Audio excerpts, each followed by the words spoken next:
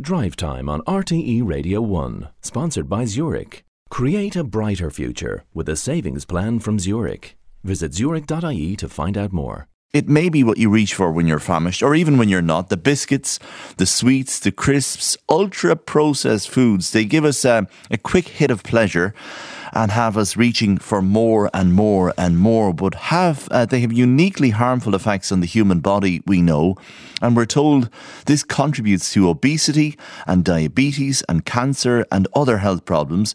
So how are they sold to us, and do we need restrictions on their supply and marketing? I'm joined by Professor Donal O'Shea, HSE lead for obesity, and by Dr. Sarah Brown, who's Assistant Professor of Marketing at Trinity College Dublin. You're both very welcome to the programme. I know, Professor Donal O'Shea, that an awful lot of people will perk up listening to this, because everybody, I think most people anyway in the country, would take ultra-processed foods, and sometimes even when they don't really want to, but they know it's bad for them, but they keep taking them. What marks out an ultra-processed food as being utterly bad for us, though, first? Well, I mean, processed, we've got minimally our own processed food, like your fruit and veg and your nuts and seafood or meat.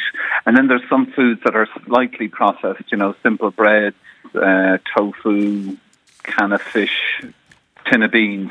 But the ultra-processed foods are the ones that have multiple additives, go through multiple rounds of being processed, literally, and have sometimes up to 10 or 12 additives to keep them preserved for a long time, so their shelf life is long. So they're, you can make them and they'll stay on the shelf for a long time, cheap to manufacture. But those additives are designed to do two things. One is to preserve the food, and the second is to, if you like, give it a taste and texture that is irresistible to the human brain, and that lights up parts of your brain that we know are lit up by pleasure, by alcohol, by gambling. The kind of addictive reward centers in your brain light up.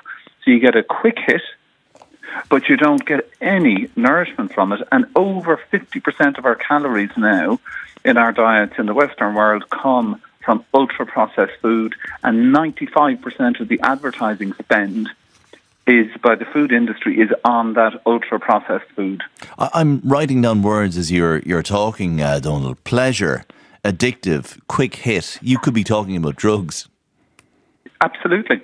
And in the playbook for the attack on the kind of tobacco stop smoking industry, if we could just move that playbook to ultra-processed food, it would be equally as impactful on health. And there's an argument that we should be doing that and doing it much more aggressively. Stay with me, if you don't mind. Dr. Sarah Brown, you're looking at the marketing of all of this. How they're everywhere, and they processed foods, ultra-processed foods. We can't get away from them, really. They're absolutely everywhere. You're right, Cormac. And just to pick up on what Donal has said there, the concept of them being irresistible, it's somewhat ironic, because the way in which they're marketed to us is quite unique, because the underlying narrative in a lot of the marketing of these foods is one of personal restraint. So they're often sold to us, ultra-processed foods are often sold to us as, go on, have the occasional treat or a rare indulgence and enjoy small moments of happiness, you deserve it, and all of that kind of stuff. And we buy into it and we say, yeah, sure, go on, I do deserve it. And it's only one treat. So we're being told to be treat-wise in our consumption of these products. Yet this type of discourse makes absolutely no sense when you consider collectively the volume of marketing messages that we're exposed to on a daily, weekly basis by the countless numbers of ultra-processed food producers and brands. So it's just this total paradox, and it makes absolutely no sense. So how are they're marketed? They're told that it's not bad to have these occasionally. Is that it? That's the underlying message, but really there are other contradicting marketing tactics at play here as well, and our research has uncovered some of them. They're quite interesting. So, what we found in our research is what's happening is what we call the snackification of the day, and it's really growing in momentum. It's just an approach whereby we're told that we can, and we're encouraged to grab, breakfast on the go, grab a breakfast bar. Children are enticed to go straight to the fridge for the after school snack. And we're told to, allow yourself that after dinner treat. So it's these micro occasioning is what we call it, where we're just encouraged ultimately to consume more and more of these ultra processed foods. And we've even identified what we call an edible calendar. So I don't know if you and your listeners know, there's an International Pizza Day, there's a World's Nutella Day, there's a Burger Day, a Cake Day, a Popcorn Day. So you name the ultra processed food category, and the food industry and advertising industries have essentially fabricated a holiday in the calendar as a special occasion to eat more of these processed foods. It sounds ridiculous when you say, does the packaging have anything to do with this? I'll come back to Donal in a second, but I have a 1.5-year-old, and we walked into a shop today, and he waddles over to the crisp counter. He doesn't know what they are. He's never had them, but he takes up the packet and looks at me and goes, huh, because that's what he says when he wants it. I mean, how important is the packaging? It is important, and there's a ton of research on the importance of packaging, colour, eye level as bi level as well. There's also what's known as a health halo, where there's certain elements of these ultra processed foods that, if they use certain types of terminology or language, we're led to believe that they may be more helpful than they actually are. So packaging absolutely has a lot to do with it. But as Donal has pointed out, if your toddler has tasted these previously, it's ignited this kind of irresistible urge in our brains, where we go for these foods that are just hyper palatable. They're everywhere, they're aggressively marketed, they're super cheap to buy, ultra convenient to consume. They've all of the boxes ticked for why we keep going back for more. We have no way then, Donal O'Shea, of beating this, do we? It's tough. This Saturday coming is World Obesity Day, and it's the health sector's attempt to just highlight the trouble we're in. But there's a small budget behind that. It won't be anything. If you remember the fuss around St. Arthur's Day, which was the Guinness World Pizza Day, the food and drinks industry are just way ahead. And what we have to do is acknowledge that over 50% of our calories are coming now from these ultra-processed foods. They're been driven towards children. Like every 10 minutes, a child will see 3 ads for food when they're online. Your 1.5-year-old was able to reach that bag of crisps and I can tell you that the ingredients in that are targeting a 1.5-year-old palate. The crisps on the shelf above that are targeting a 4-year-old's palate, and the crisps on the shelf above that are targeting a 7-year-old's palate.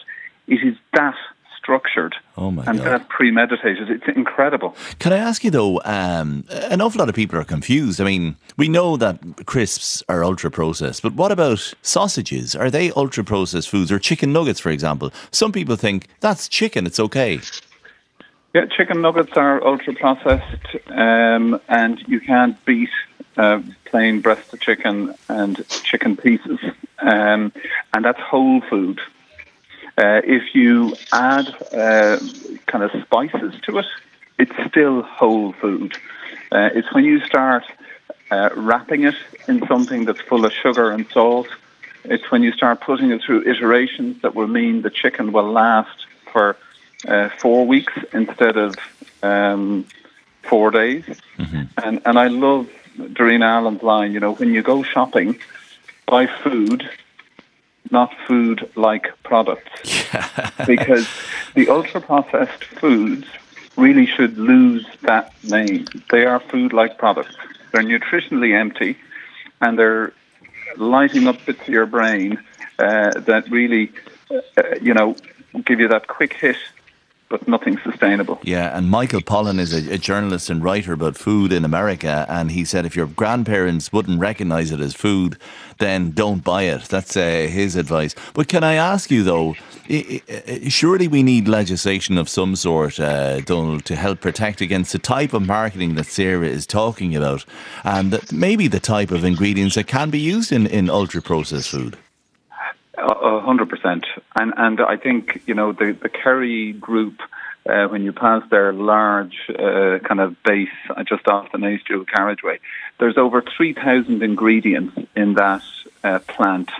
and they're working on exactly the areas we're talking about: taste, texture, preserving, because we're moving more and more towards convenience and hyper-convenience, and the percentage of foods that are going to be ultra-processed is increasing, not decreasing. So the Irish Heart Foundation have been calling for a Public Health Obesity Act. I'm HSE lead for obesity. We're very interested in a Public Health Obesity Act that will address the advertising, not just on TV. You have to look at the digital marketing. Mm-hmm. The watershed needs to be extended. I mean, I look at, the Guinness 0-0 in the middle of the pitch on the Six Nations weekend.